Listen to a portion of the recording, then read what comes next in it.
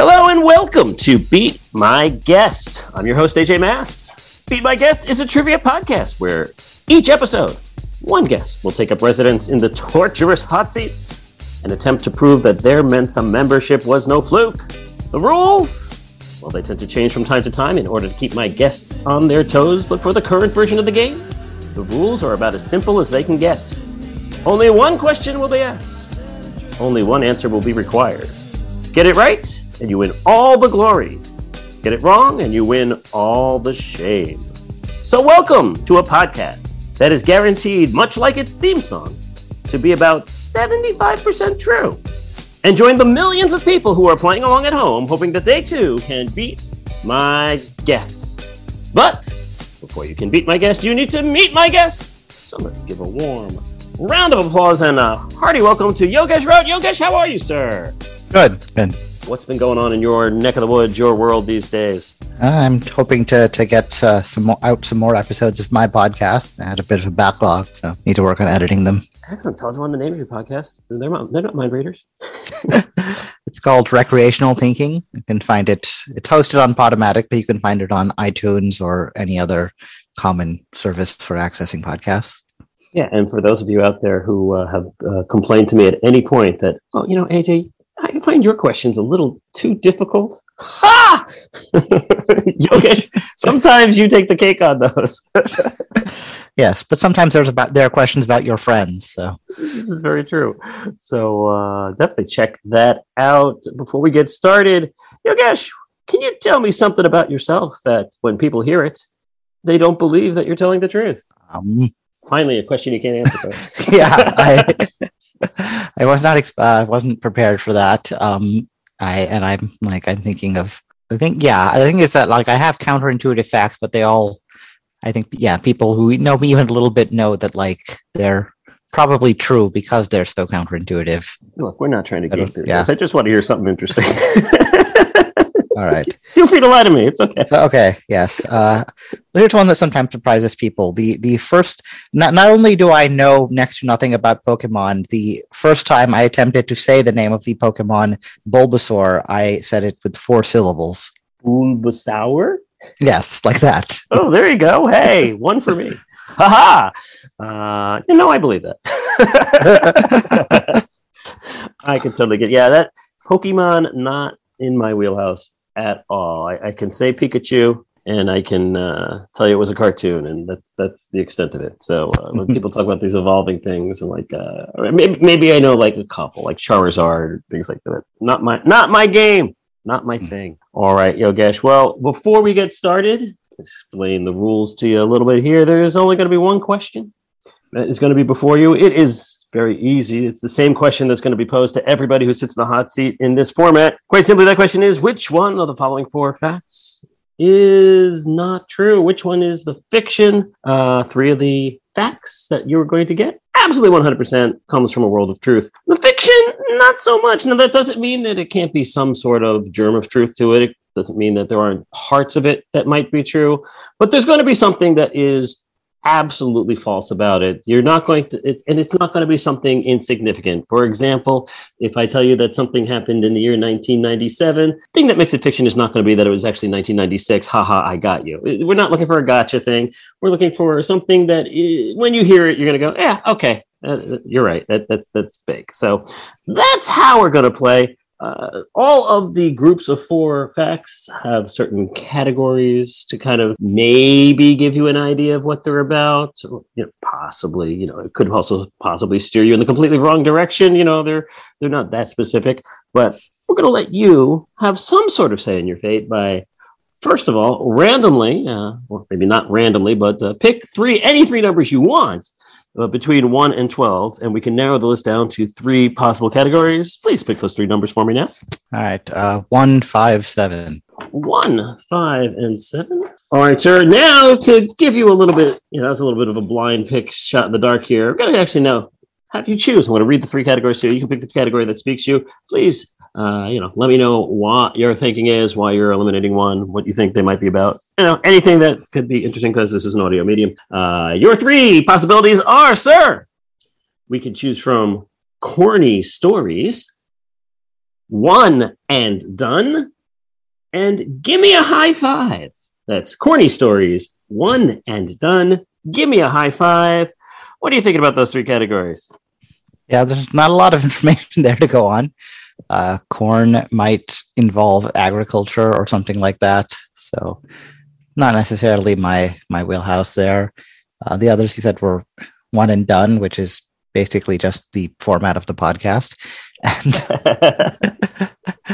And the other five could be about anything. Yeah, that presumably tied together by the number five, but could cut across any category. So, yeah, I don't really have much to go on there, but I'll just go with the five. Give Me a High Five is the one you have chosen. Excellent, sir. All right, so how this works, I am now going to read for you 4 facts. Well, I lied. Not 4 facts, 4 statements. 3 of them are facts. 1 of them is a fiction. After each one, feel free to interrogate me, ask for clarifications. Let's have a little back and forth as we try and get your head to really wrap around the fact in question. Before moving on to the next one, you have 1 question before you. Which of the 4 is the fiction? So we will answer that after we've heard all 4 facts. Are you ready to play our game? I am, yes. So normally these are 4 facts that are completely on theme, but maybe not have anything to do with each other. This is actually a particularly special one. Basically, Yogesh, nobody can say for sure what the first known instance of a high five actually was. However, 3 of these 4 are considered to be the most likely sources of this cultural phenomenon. One of them is definitely not.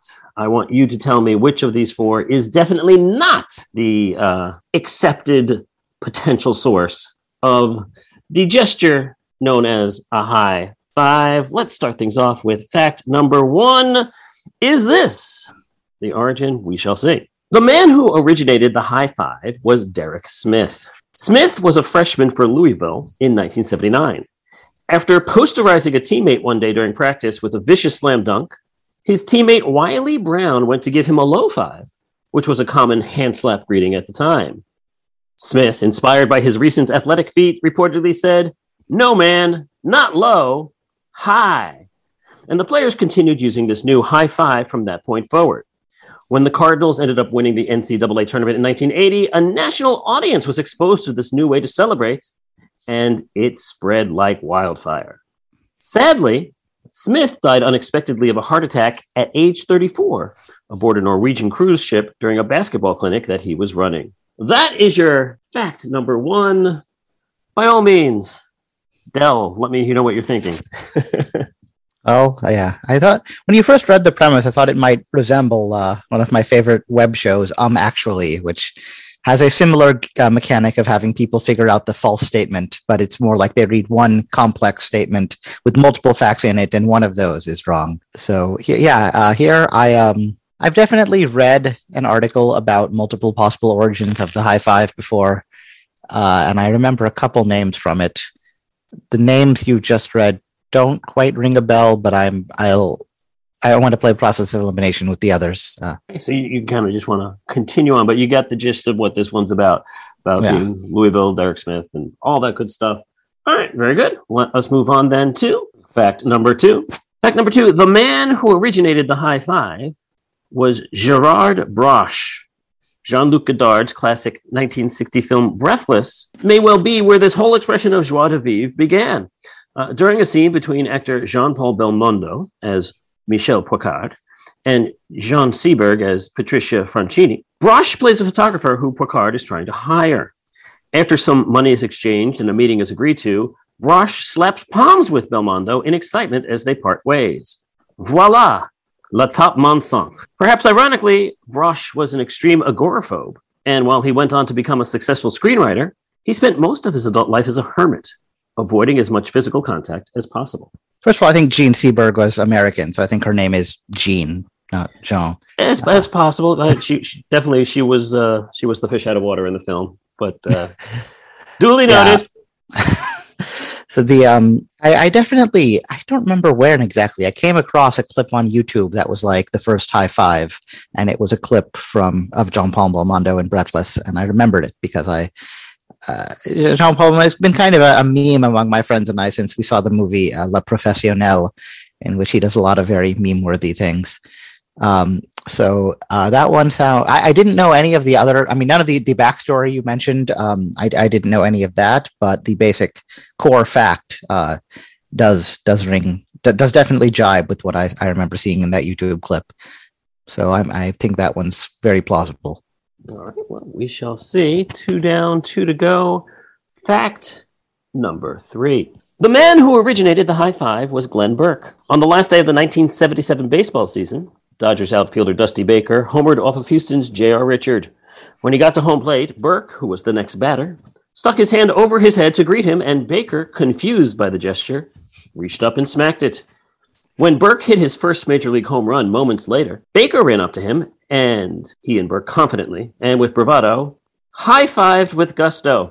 Burke retired from baseball a few years later and came out of the closet as a gay man, but unfortunately, times being what they were, Burke was ostracized, and he ended up staying as far away from the public eye as possible, ultimately passing away from an HIV-related illness in 1995. So I've definitely heard this story before. I remembered, as soon as you said the first high five, the first thing that came to my mind was Dusty Baker, and then I was like, Glenn someone, and he later came out as gay.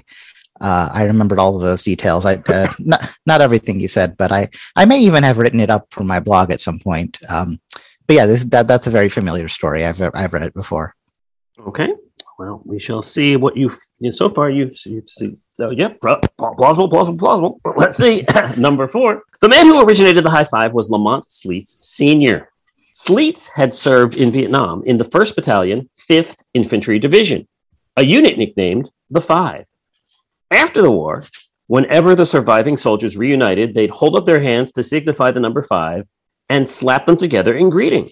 Sleets' son, Lamont Jr., grew up watching this greeting, and in 1979, while playing basketball for Murray State, started using it in games to celebrate big plays. When reporters tried to contact Sleets for a story marking the 30th anniversary for the high five, Sleets refused to return any calls from the press. As his former coach Ron Green would apologetically explain, Lamont is just kind of a private person. Don't take it personally. Yeah, so I think, I don't remember where I came across. I feel like I was researching for my blog some humorist, and then it mentioned that in college he had been responsible for some kind of hoax involving what the first high five was. And when you said Sleets Johnson or whatever it was you said, that's when it clicked. It had been kind of dormant in my memory. And then when you said the Sleets Johnson thing, I was like, that's the name. That's from that story I read about the hoax. So yeah, I believe that last one was a hoax for a college humor magazine or something like that. I don't remember every detail, but I've come, and yeah, so the 3 before it, I think, are plausible stories, and the last one's a hoax. So, for the record, are you therefore saying that you believe that fact number 4? Yes, that is. I'm saying number 4 is the fictional non-fact. Final answer. Yes. Can't get you to change. No, I'm not trying to force a card on you at all, Yogesh. I think I'll stick with number 4. Yes. All right. There's a lot of suspense in this one, folks. Fact number 1. Derek Smith, freshman for Louisville in 1979, posterized a teammate, said not low but high. Yes, indeed, that is a fact. I mean, you can see video of the high fives in Louisville and the Cardinals and everything, and it did become I guess not everybody saw other instances of the high five that may have happened earlier. So this is the one that kind of really brought it to the fore. But whether it's the first one, maybe not. Just maybe the one most popular for spreading it. So that is indeed a fact. Fact number 2. So you seem to know a lot about Jean-Luc Godard and Breathless, and you said you saw the video, so it's kind of hard. What would you say? Would you call that a high five? Would you call it just kind of... I mean, I like the thought that John Paul Belmondo invented the high five, but it wasn't quite the right gesture. It was kind of like you said, crashing into each other, but not really what we think of as the high five. Yeah, it was more of like I'm going to push your hand really hard. Yeah. But I mean, I think the the emotion was there. The intention was certainly there in this. Yeah. But what I found more interesting was that the guy, Gerard Roche, was like this. It's a nothing role, really. He just kind of like shows up and acts very French. And they go, what? The photograph? Cigarette?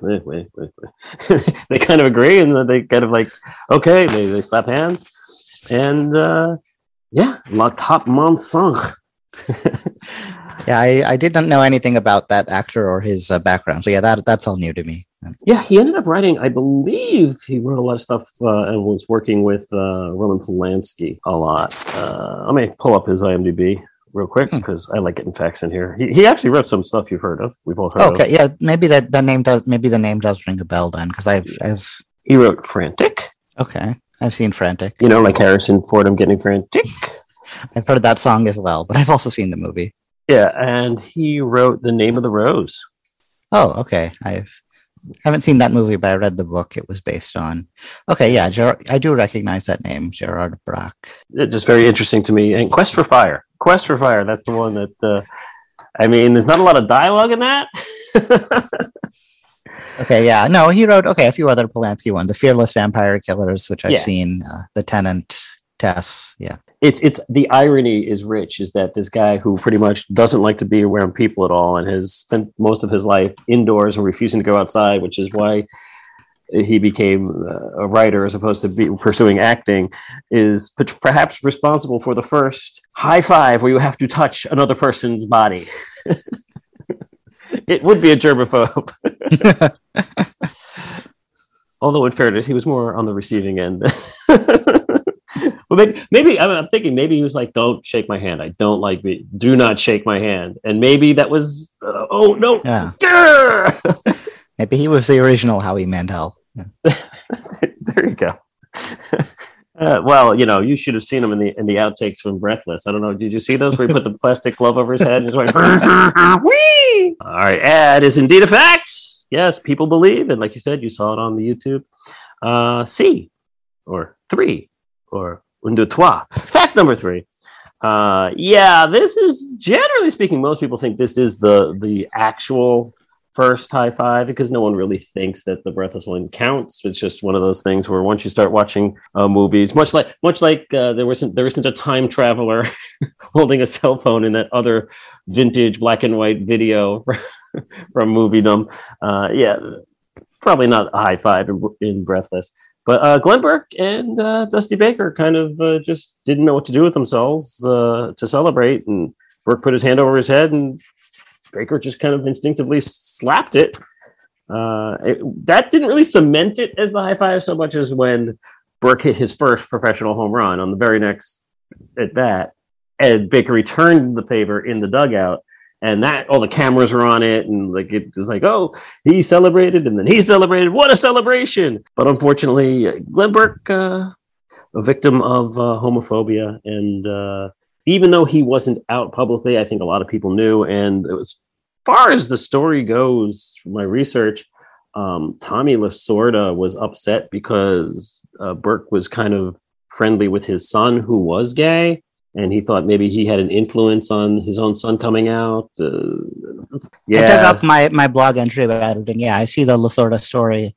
It also says he refused a $75,000 offer to enter a sham marriage. Yeah, the management said, "Hey, why don't you get married so that these gay rumors can stop because it's hurting your career and everything." And he was like, "What, you mean with a woman?" And they said, "So that's a no." He's like, "Yeah, that's a no." It's a shame that he kind of fell off the face of the earth. I don't recall if he was outright homeless, but I seem to recall that the things were not good for him because his career ended far too soon. It's a shame.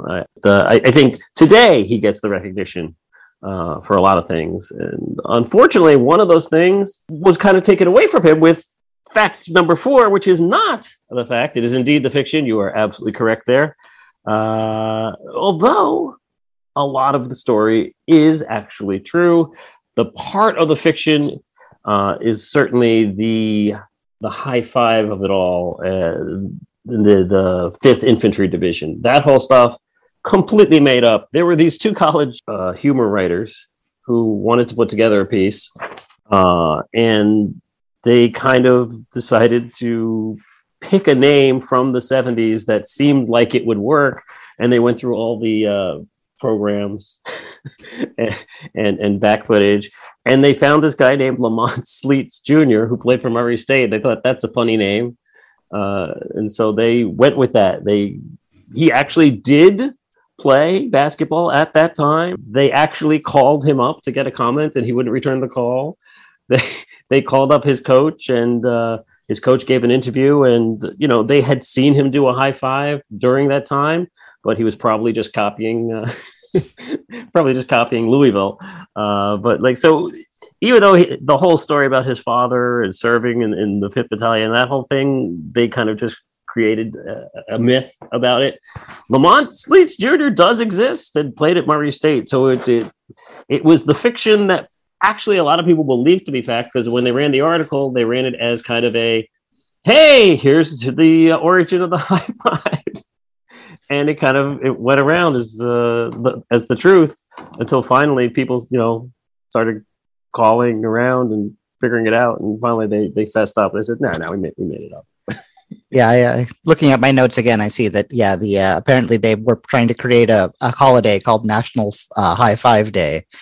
And apparently the holiday, at least as of when I wrote about it, was still going as a fundraiser in spite of its origin story being made up. Yeah, I mean, it just goes to show that if it's for a good cause. But you could say you're raising money for anything and people will buy in if they believe the story. And this story is very believable. I think one of the unintentional side effects, though, of this was that it took some of the spotlight off of Glenn Burke. And here's a guy who really deserves to have a little more of the spotlight. Why are we taking this away from him, people? Why this? Couldn't we have thought better of it? Yeah. So again, another thing I have here is that in 1980, the New York Times asked Tommy Lasorda about the origin of the high five, and he said, "Who knows?" So he was also, if the Burke story is true, he was also keeping it quiet.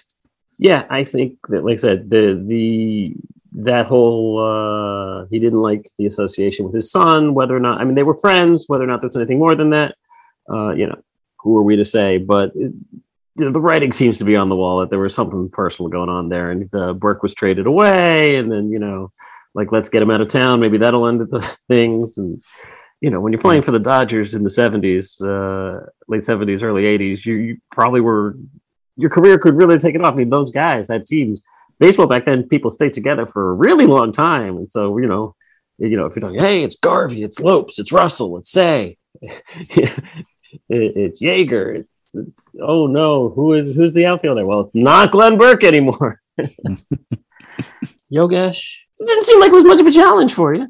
Yeah, so I like I said, after I'd locked in my guess, I pulled up my blog, and apparently on February 18th, 2019 is when I wrote about this. So if you just cold asked me for details, I wouldn't have been able to pull them out of my memory. But giving all the context you did, restored those memories. Well, that's delightful nonetheless. I'm sorry we couldn't provide you with more of a challenge, but congratulations, you're the first person to get it right. Woo, woo, woo, woo, woo. And if anyone's going to be the first person, hey, this is episode 5, so you picked high five. That was awesome. Completely random poll, and you picked this one. You didn't know this was episode 5. Good job there. And you're the first to get it right, and Yogesh, you're a trendsetter, a trailblazer, so I'm happy to have had you on. I hope you had a good time. And if any of your listeners, my blog is at harpo84.blogspot.com. They may also happen to come across a story that happens to exactly match what they're asked about here. So there you go. Do your research. Prep for this. You never know when it might come in handy. Well, I mean, Yogesh is so prescient that he actually gave his plug before I offered up the floor for him to give his plug, but that's okay. It's all good. Thank you so much for being here. Is there anything else you'd like to say before you go? Thank you for inviting me, giving me the opportunity, and sorry it happened to work out that I didn't really have to do any deduction and kind of undermine the suspense. You know what? Consider it still a luxurious journey through the minds of Yogesh and AJ, and just find relaxing respite from actually having to figure things out. Yeah, and again, for anyone listening, another good reminder, not just to visit my blog, although I hope you do, but doing stuff like this, not just sort of coming across facts, but kind of writing them out, sharing them with other people. That whole exercise, yeah, it helps retain things in memory. It helps motivate you to go out and learn more, and it sometimes helps you look good on a podcast like this one. Makes the host look bad. No, I kid. Rokas, thank you so much for being here. Thank you all for listening. We will be back next week with another episode of Beat My Guest. Thank you for listening. Until then, take care. Bye-bye. Did you beat our guest, or did our guest beat you? Tell us all about it on Facebook at Beat My Guest, the Fans Hot Seat. If you'd like to help contribute to the cause and help make more episodes possible, we ain't gonna say no to that. Find us at patreon.com/beatmyguest. And if you liked what you heard, spread the word. This has absolutely not been a Mark Goodson, Bill Todman production.